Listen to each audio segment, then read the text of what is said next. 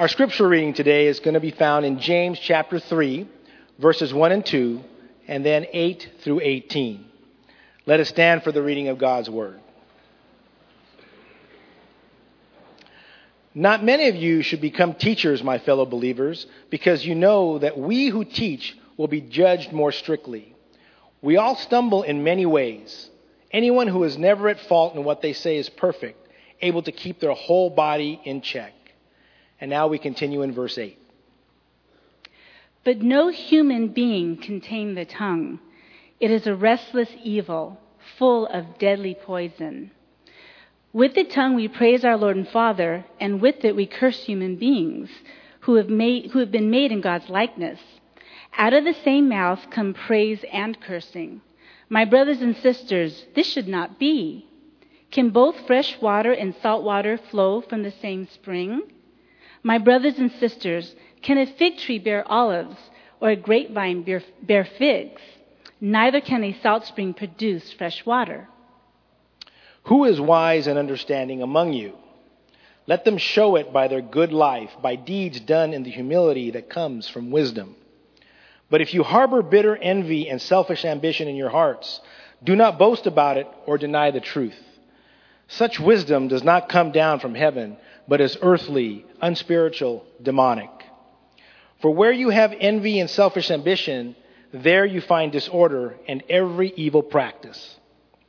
But the wisdom that comes from heaven is first of all pure, then peace-loving, considerate, submissive, full of mercy and good fruit, impartial and sincere. Peacemakers who sow in peace reap a harvest of righteousness. This is the word of God. Thanks be to God. You may be seated.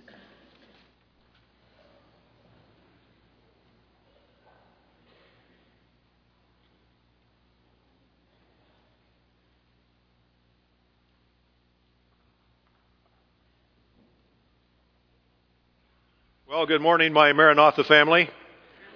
Good morning. A couple of other family members that are here that I have to mention, or I'll hear about it at lunch, is my beautiful granddaughter, Emma, and my very smart and talented son-in-law, Brady. They're both with us today.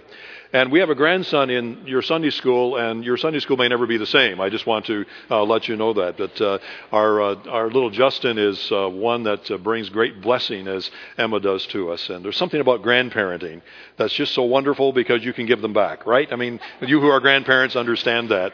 But we are so blessed. And Nancy and I have been blessed to be a part of this congregation. We're coming up soon on our 1-year anniversary.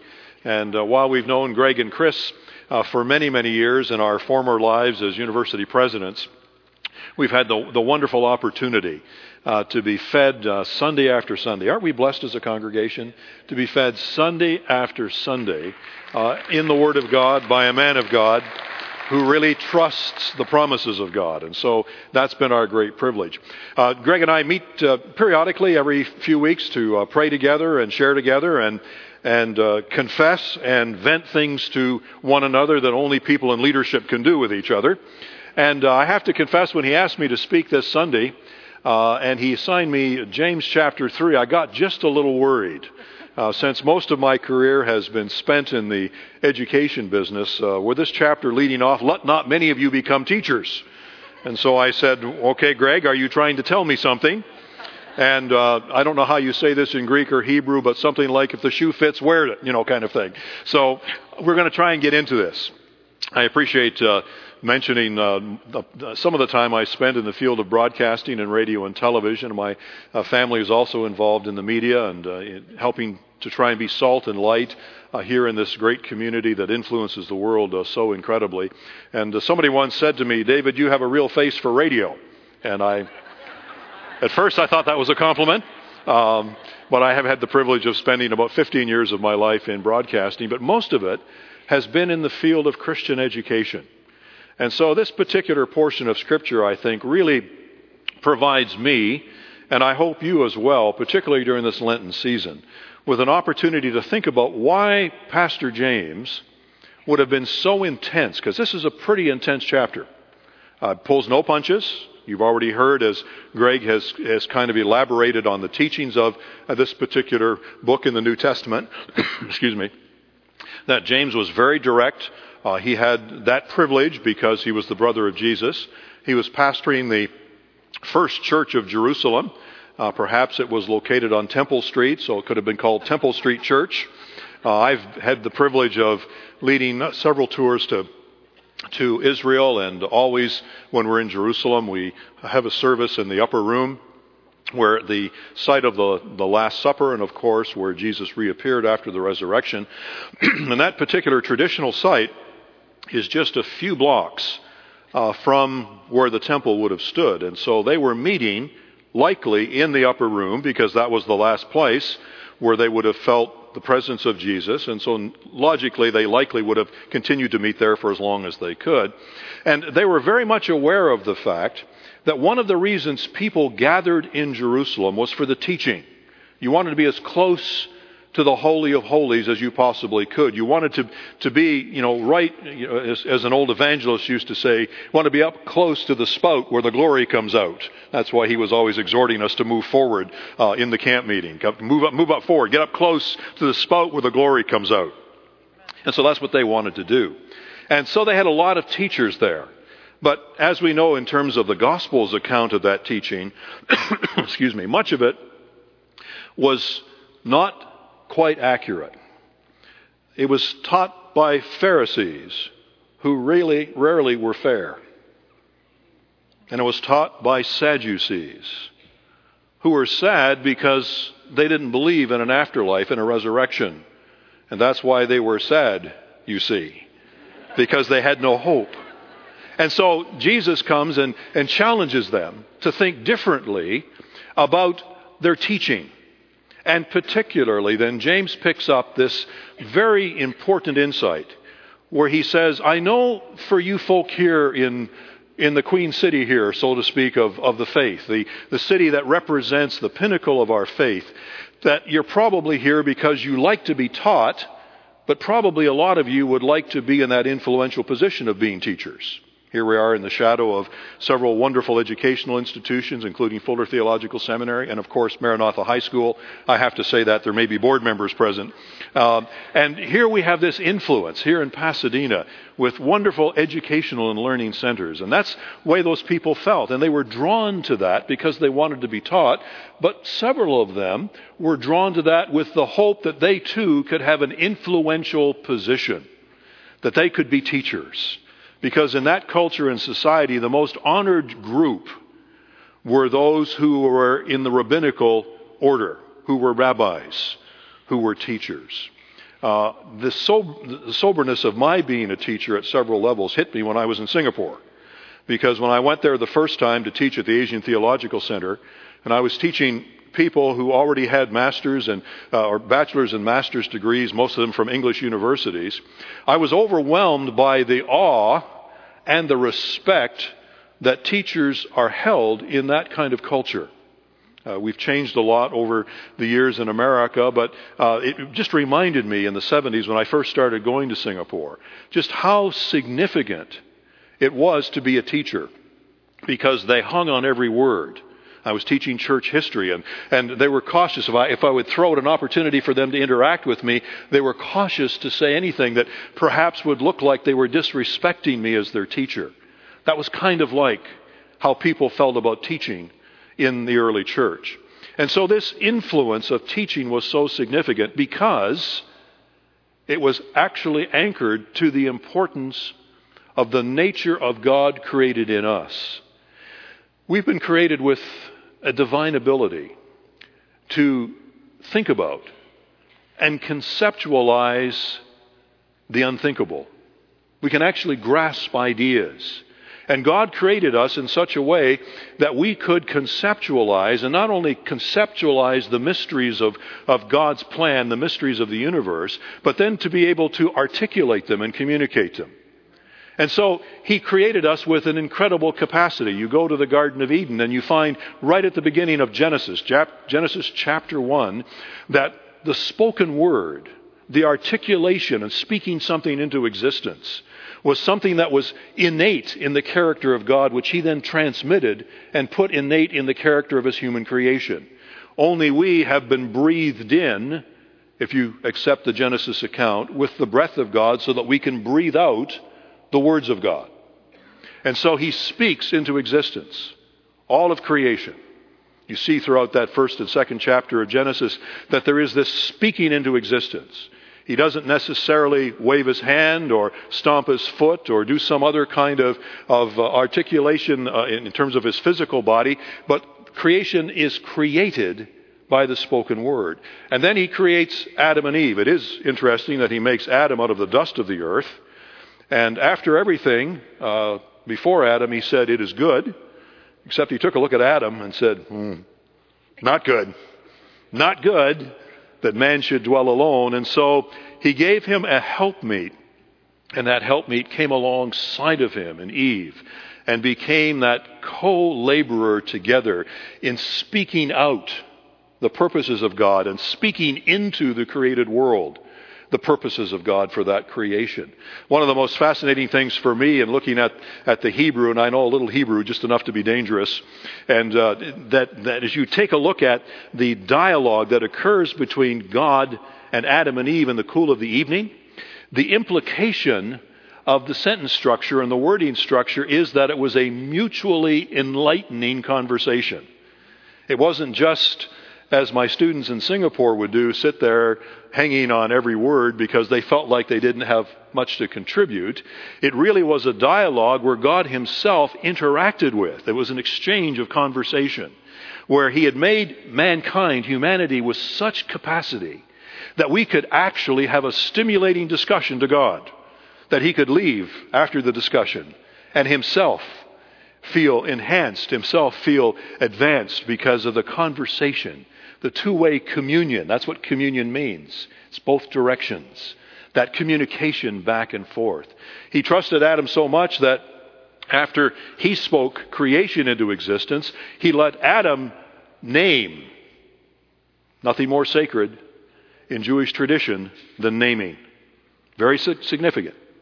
When a child is named, it's one of the most significant things a Hebrew father does, to name his children. And so God, his creation being his children, entrusts the naming responsibility to Adam. And the Bible says in Genesis that he gave every part of creation a name perfectly suited as God brought by Adam. What an incredible mind Adam and Eve must have had before sin tainted it and sin crippled it. What a responsibility Adam had to be sure that when he spoke words that were in keeping with that which was appropriate for an instrument of the Most High God. And then we find a little bit later as we move through the Old Testament just how significant words can be negatively. And all of creation at that particular time in human culture and society is apparently of one language when we come to the story of the Tower of Babel. And essentially God hears them talking together, planning together. They're going to build a tower. And essentially what they're going to do is they're going to climb up and essentially bring God down. And so God confuses their language. He doesn't want them to have that kind of ability to unify and solidify around a common language. And so he confuses their language. You move on through the Old Testament and you see these wonderful prophets of the Old Testament. They really are the ones that are lifted up the highest in Old Testament culture. The prophetic prophets, priests, and kings. Priests were important, kings were important, but everything centers on the prophets, the major and minor prophets. And then when we get into the New Testament, we hear this declaration that this word of God is spoken by those who are infused by the Holy Spirit, that holy men and women were moved by the Holy Spirit to speak the word of God. Perhaps the most significant illustration of how important words are in God's kingdom is the fact that in John chapter 1, verse 1, as you think of all the ways the Messiah could have been described, and all the ways he could have been presented, and all the ways he could have been introduced to culture and society to accomplish his mission of allowing us to be forgiven of our sins, John says, in the beginning was the Word, and the Word was with God, and the Word was God. And the Word became flesh and dwelt among us. And so, as Jesus works with us and redeems us, His final words that are recorded in Scripture as he ascends into heaven have to do with the Great Commission. And do you notice that the Great Commission is also word-centric? It says, go into all the world and make disciples, how? Teaching them to obey all that Christ had commanded.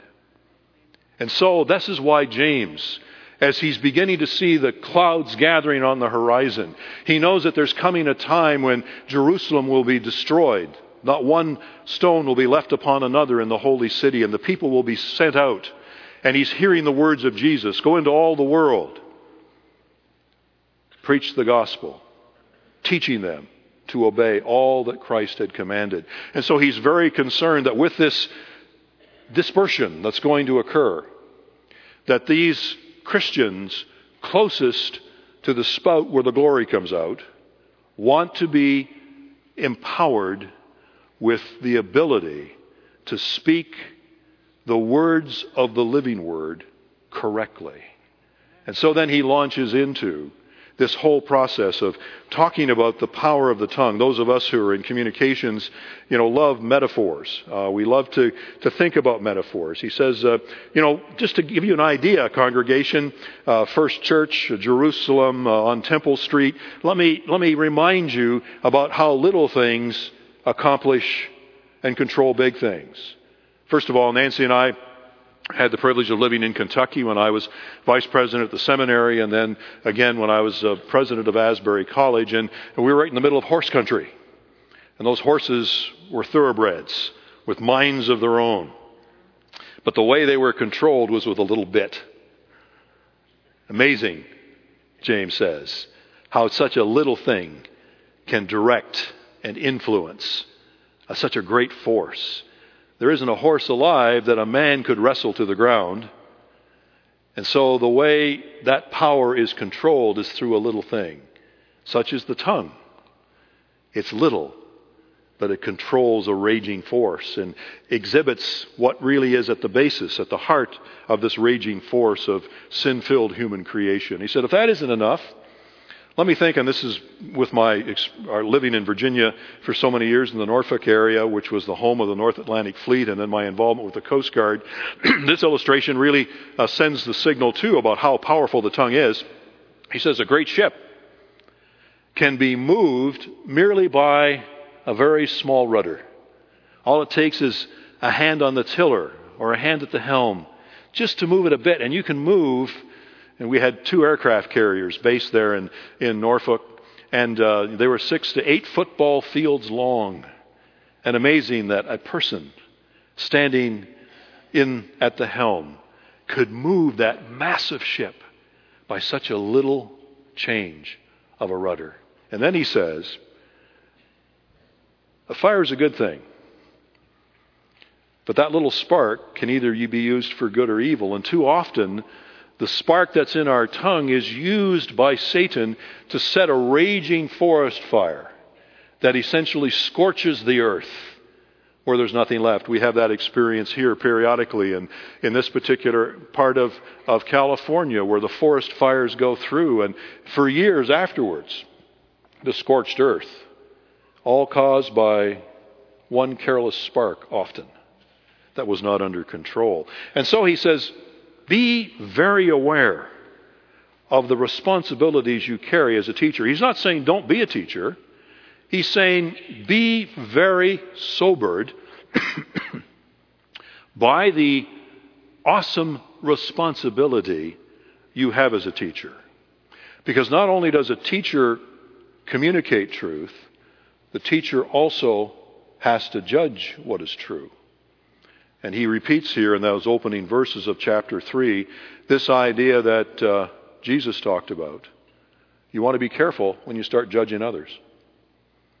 Because with the same degree of force and motivation and attitude that you judge them, you're setting the stage for you to be judged in a similar way. And this judge not that you be not judged, and this idea of before you start evaluating, and that's particularly true for those of us who are in authority positions, because we have to evaluate as teachers.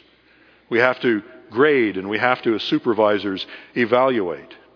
But the whole idea and attitude is to do it graciously. We'll talk about that in a few moments in terms of how we exercise our evaluative responsibilities as parents and supervisors and leaders in ways and in contexts that promote life rather than pain. I was ordained in one of the Methodist traditions, and much of the ordination vows were taken from John Wesley's journals. And the bishop had a little sequence he would go through when in the ordination process of questions.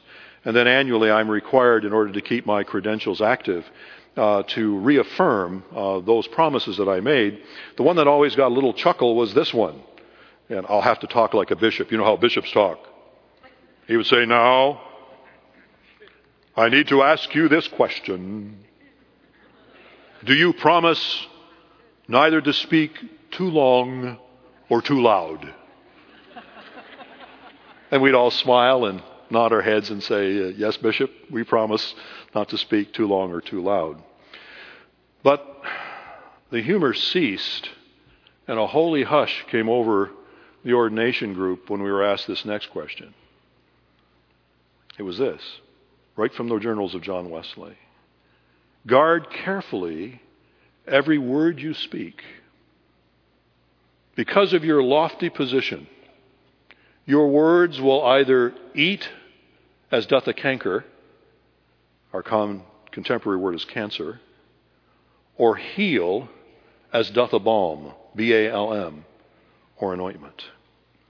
And at that moment, a holy hush would fall over those of us being ordained, because we would be so aware of how critical it was that we, who would be the primary purveyors of the saving message of the Word that became flesh, would guard carefully and weigh carefully every word we spoke. There are some other things that get attributed to various people. I love the things that are attributed to Abraham Lincoln, most of which I'm sure he never said, but let's credit him with them anyway. And one is the whole idea that, even a big fish wouldn't get in trouble if it kept its big mouth shut. That's an interesting kind of saying. Another one that was attributed to him is this one that says, "It's better to remain quiet and let people think you're ignorant than to open your mouth and remove all doubt." But don't those get at, again, how powerful and significant words are? And so our words can either eat as doth a cancer, become a disease, or they can heal as doth a balm. As we get into verses 14 through 16, James gives us some insight into what cancerous speech sounds like and what it does, and particularly what it's rooted in. Any good doctor will first want to run some diagnostics. And so if we've got speech that essentially is producing bitterness and hurt and pain, we need to understand that it's rooted often in two kinds of motivations. The first, he suggests, is bitter envy. We often are critical of others and speak harshly to others or about others because we're envious. There's something about that person that we wish we were. There's something about that person's possessions that we wish we had. And we are so focused, laser locked on that individual as a nemesis, that a root of bitterness begins to kind of grow in our spirit. And so every time that person's name comes up, or that person is talked about, what comes out of the mouth is bitter envy. Bitter envy. How we need to self-examine. When we have a negative reaction towards someone, when their name comes up, what really is causing that? Many times it's bitter envy. The other aspect of that, though, has to do with this idea that in some way, by speaking negatively about others, we think we're advancing ourselves. And so James says here, so much of that critical commentary that comes out of our mouth that is cancerous really is self-seeking in terms of trying to not only put the other person down, but hopefully by doing that to elevate ourselves. And he says that certainly runs contrary to the servant model of Jesus Christ. Wonderful declaration that he, being in the form of God, thought it not robbery to be equal with God, but made himself of no reputation, and took upon himself the form of a servant, and was made in the likeness of man, and being found in a fashion as a man, he humbled himself, and became obedient unto death, even death on the cross. There's no self-seeking in the ministry call of Jesus. And so James says, you're revealing something when you speak bitterly about someone else. This whole idea of bitter speech often can be diagnosed in terms of boasting. Not only is it putting somebody else down, but it's also bragging about yourself in contrast to that person. He suggests that lying. He suggests that one of the fruits that come out of that particular kind of bitter envy and self-seeking, that boasting and lying, is confusion. And then he goes on to say something very, very intense. I think he's kind of over the top here. He says, and every evil present in culture and society can be traced back to the tongue. Wow. Wow. And if we had a couple of hours, we could kind of go through a catalog of evil and sin in society, and I think we would see that James was right. That it all happened first as a conceptualization, and then as an articulation, that then caused us to move away. And how did sin first come into the world? It was Satan creating confusion through his speech. Did God really say? Tomorrow is St. Paddy's Day. I don't know how many Irishmen are here, or people that would wish they were Irishmen. I have Irish roots and on my mother's side of the family. And one of the great traditions is the kissing of the Blarney Stone. If you've ever been to Ireland, some of you've kissed the Blarney Stone. Unfortunately, we don't understand what the root of that was. If you go back in Irish history, you discover that there was a gentleman who was going to court and was fearful about whether or not he could deceive the court well enough to get his way. And so he petitioned one of the goddesses that he worshipped. And she said to him, okay, here's what you do. The first stone you come to when you walk out the door, kiss it. And he did. And essentially, it says that he won his case because he was able to deceive and twist. Well, the Blarney Stone has been popularized and is present in the castle. And if you've got the physical stamina and the flexibility, you can lean over and kiss the Blarney Stone, thinking that will just enrich your vocabulary in some way. But the real root of it is deception. The real root of it is deception.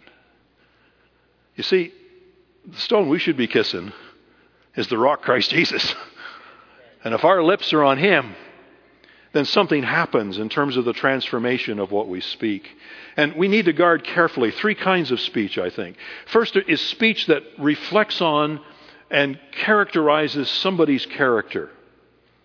You know, we used to, as I was growing up, we said, your mother's ugly and wears combat boots. I mean, those were the kinds of things that, that we essentially would throw at each other. But I'm talking about stuff far more serious than that. Often, because we don't have a strong enough argument to convince other people that we're right, what we do is we essentially assassinate the character of the person with whom we disagree. We're not smart enough. We don't know the reasons enough. We don't have enough solid rationale for our position. And so, because we can't win on the merit of the argument, we're going to try and win on the assassination of the character of the one making the argument that for whatever reasons we don't support. Boy, we need to guard that as Christians. So often there are people in culture and society that we disagree with for a whole bunch of reasons. But too often, and all you have to do is listen to talk radio for 5 minutes, and you find that everything deteriorates to character assassination. No place for that on the lips of Christians. No place for that whatsoever. Because you see, character assassination should not be a part of the way we approach our dialogue and our discussion. The second are the words of authority figures. If you're an authority, as was suggested by John Wesley, you need to be very, very careful when you're evaluating and critiquing people. We'll talk in a few moments about a model from that great saint Mary Poppins, who declared this wonderful truth that a spoonful of sugar helps the medicine go down. It's one of the most important things that we can teach leaders in any setting. And, to set the stage for, so that the bitter thing that this person has to hear is sweetened by some kind of affirmation and support that affirms their character rather than assassinates their character, affirms their value and worth rather than undermines their value and worth. And so we in leadership have to learn that, yes, part of our responsibility is to critique. It is to judge. It is to evaluate. But we need to do it in such a way that it does not in any way leave a lasting negative. I wasn't the brightest bulb on the tree and the sharpest knife in the drawer, as some would say, particularly in high school. And so in the 10th grade, I was called in by the guidance counselor.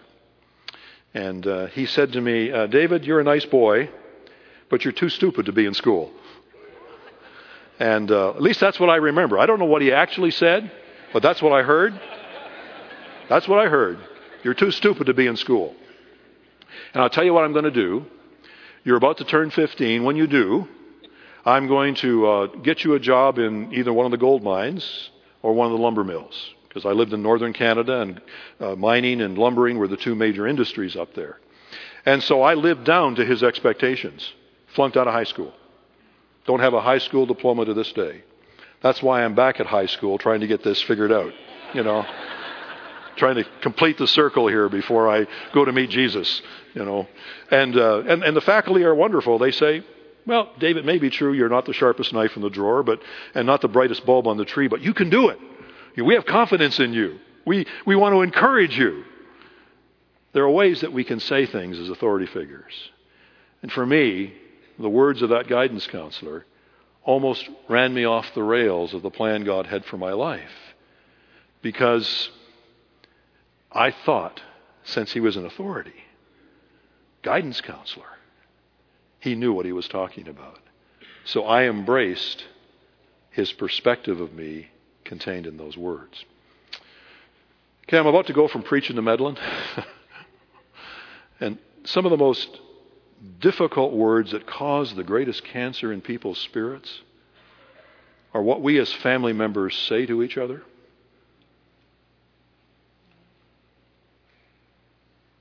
Nothing can be more hurtful and more lifelong lasting than words spoken in anger or in frustration or in confusion.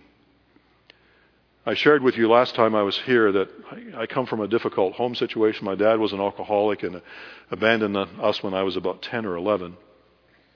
And I'm the spitting image of my dad. We could be twin brothers when you see pictures of him in his early 20s, and then you see pictures of me back in those teen years. And that created significant stress between my mother and I. And there was a lot of yelling, a lot of anger, a lot of frustration on my part, a lot of fear and anxiety on my part. My mom was struggling with some emotional and physical problems, and so the anger and the frustration, the I hate you, I wish you'd never been born kind of language, and was going back and forth. I came home from school when I was 14, the age of the incoming freshman at Maranatha High School. And I found my clothes on the front lawn, and my mother had locked the door, and she was screaming through the door, "You're no blankety-blank good. You'll turn out like your blankety-blank old man. I never want to see you again." That was over 50 years ago. And even when I still share those words, they hurt. And Satan has used those so many times in the midst of a significant leadership challenge or a significant decision to say, well, you're really not capable. In the end, you're going to drop the ball like your old man did. And as I shared with you last time, I had the privilege of seeing my dad come to faith. And I need to tell you quickly that I also had the privilege of being reconciled to my mom many years later. and to ask her forgiveness for what I had said to her, and to receive from her a similar kind of feedback. But folks, what we say in the family and to one another will either bear fruit or bear scar tissues. And so let's be very, very guarded. And I know we feel safe sometimes to just let it all out. But let's be very careful that we speak words that over the next 50 years are going to produce fruit rather than pain. That are going to be the balm of Gilead, the rose of Sharon, rather than debilitating, destroying, and death-creating cancer. So James, wanting to leave on a positive note, says, okay, with that said, let me talk to you about what wise speech is. And we'll just run through this quickly. He says, wise speech is characterized by several things. First of all, as you begin in verse 17, he says it's pure in its motivation. That when you speak, you're motivated out of a pure heart and intent. Your objective is not to defeat or destroy the other person, but to win them and to encourage them and support them. That's your motivation. Not to prove that you're smarter than, or have more verbal capacity than, or can intimidate, but your motivation is to speak life into this situation. Second thing he says is that the ultimate goal is to bring peace, not to stir the pot, not to create more problems. If after the conversation things are worse, that's not wise speech. And so James says, let's be sure that we always keep in mind that the end of this conversation needs to end with a peace treaty. Smoking the peace pipe. That even if we disagree, we're agreeable about our disagreement. The next thing he says is gentle in its presentation. The weaker our argument, the louder most of us get. The more intense the most of us get. The more we feel like we're losing the battle, the more energy, the more red face, the more clenched teeth, clenched fists we have. And if that's happening, that's not wise speech. It's a warning signal that there's something else that's going on that could produce cancer rather than ointment. He says it's willing to yield. There are times when we need to give up on being argumentative. Have you ever met anybody that just loves to argue? I mean, it doesn't matter what the situation is, they're just argumentative. That's their spirit. He says, no. Wise speech is willing to yield. It knows when to shut up, fish, so you don't get hooked and reveal things in your heart that God needs to deal with. It's full of mercy and good fruits. It's, as I said earlier, its motivation is to convince and win, not coerce and defeat. It's without partiality. Aren't you glad that Nathan was willing to speak the truth to King David? If he hadn't, King David might have remained in sin. But because he was bold and I think respectful, when he confronted David with his sin with Bathsheba and said, David, thou art the man. So often we allow our speech, and it's so unwise when we do this, to be shaped by the audience. We tell people what we think they want to hear. Or we're afraid to tell them what we believe we need to say to them because of some kind of repercussion or some consequences that they're going to get us in the end. You know, watch your back because you might win this battle, but you're going to lose the war down the road. So we shape our conversation. We don't speak the truth in love. Wise speech speaks that truth in love. It's without hypocrisy. There's no difference between the words and the actions. Go back to this concept that he mentions earlier in the chapter. You know, how is it possible that with our words we bless God and then we turn around and we curse the very creation of God? He said that's impossible. It's like brackish water and fresh water flowing from the same spring. It's like a fig tree producing some other kind of fruit. It's impossible. There's something systemically, for those of you in the biological area, systemically wrong if a fig tree is producing bitter fruit. There's something wrong with the tree. And so he's saying here that we've got to be very, very careful that our speech is without hypocrisy. Because nothing will compromise people's willingness to believe the word like our not being men and women of our word. Amen. And being consistent that the actions match the speech. That what we say and what we do are consistent with the Word become flesh. In the end, the wisest speech always has as its kind of outcome the building up and the reinforcement of the worth of the individual that we may be debating with or arguing with or discussing with. And so we come to this Lenten season. And the home that took me in, Jim and Marion Pointer,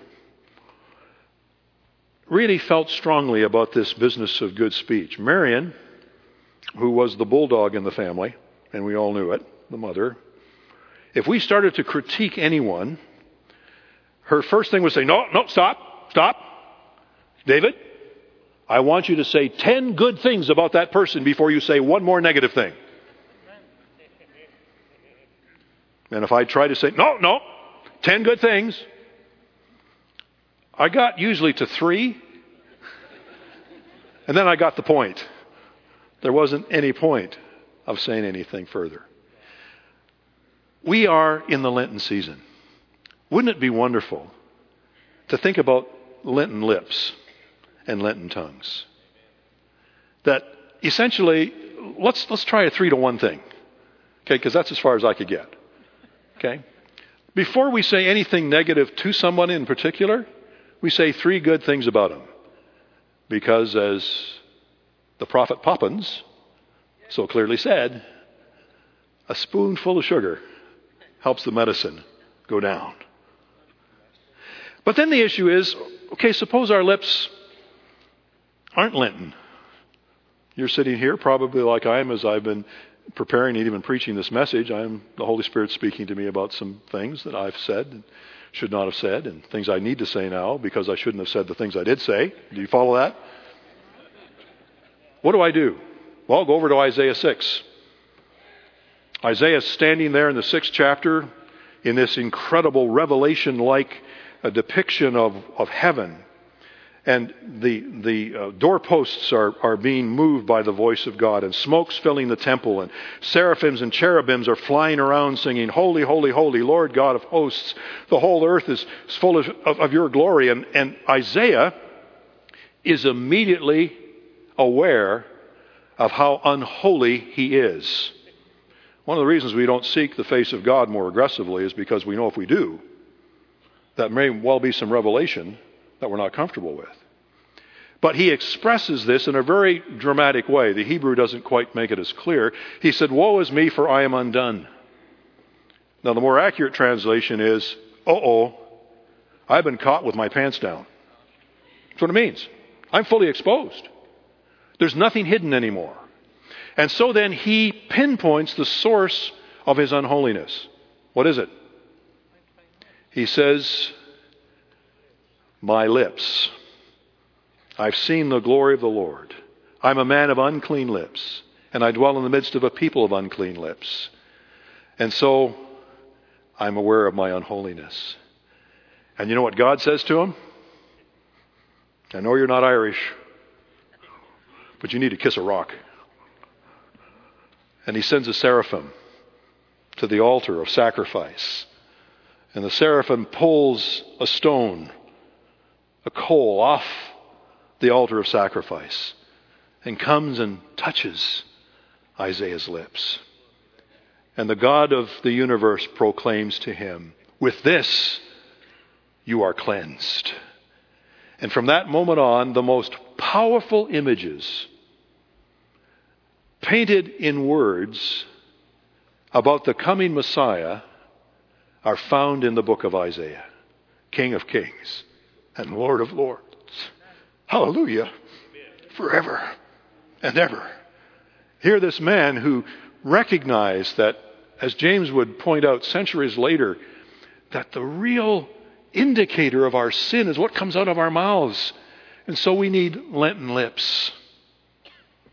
We need to understand that our lips can be sanctified because Jesus tasted death. Our lips can be sanctified if we'll allow the cleansing power of what he did on Calvary, expressed in the coals from off the altar of sacrifice, because he was the sacrifice. He fueled those coals to touch our lips, so that then we can live, probably ceasing from speaking too long and too loud,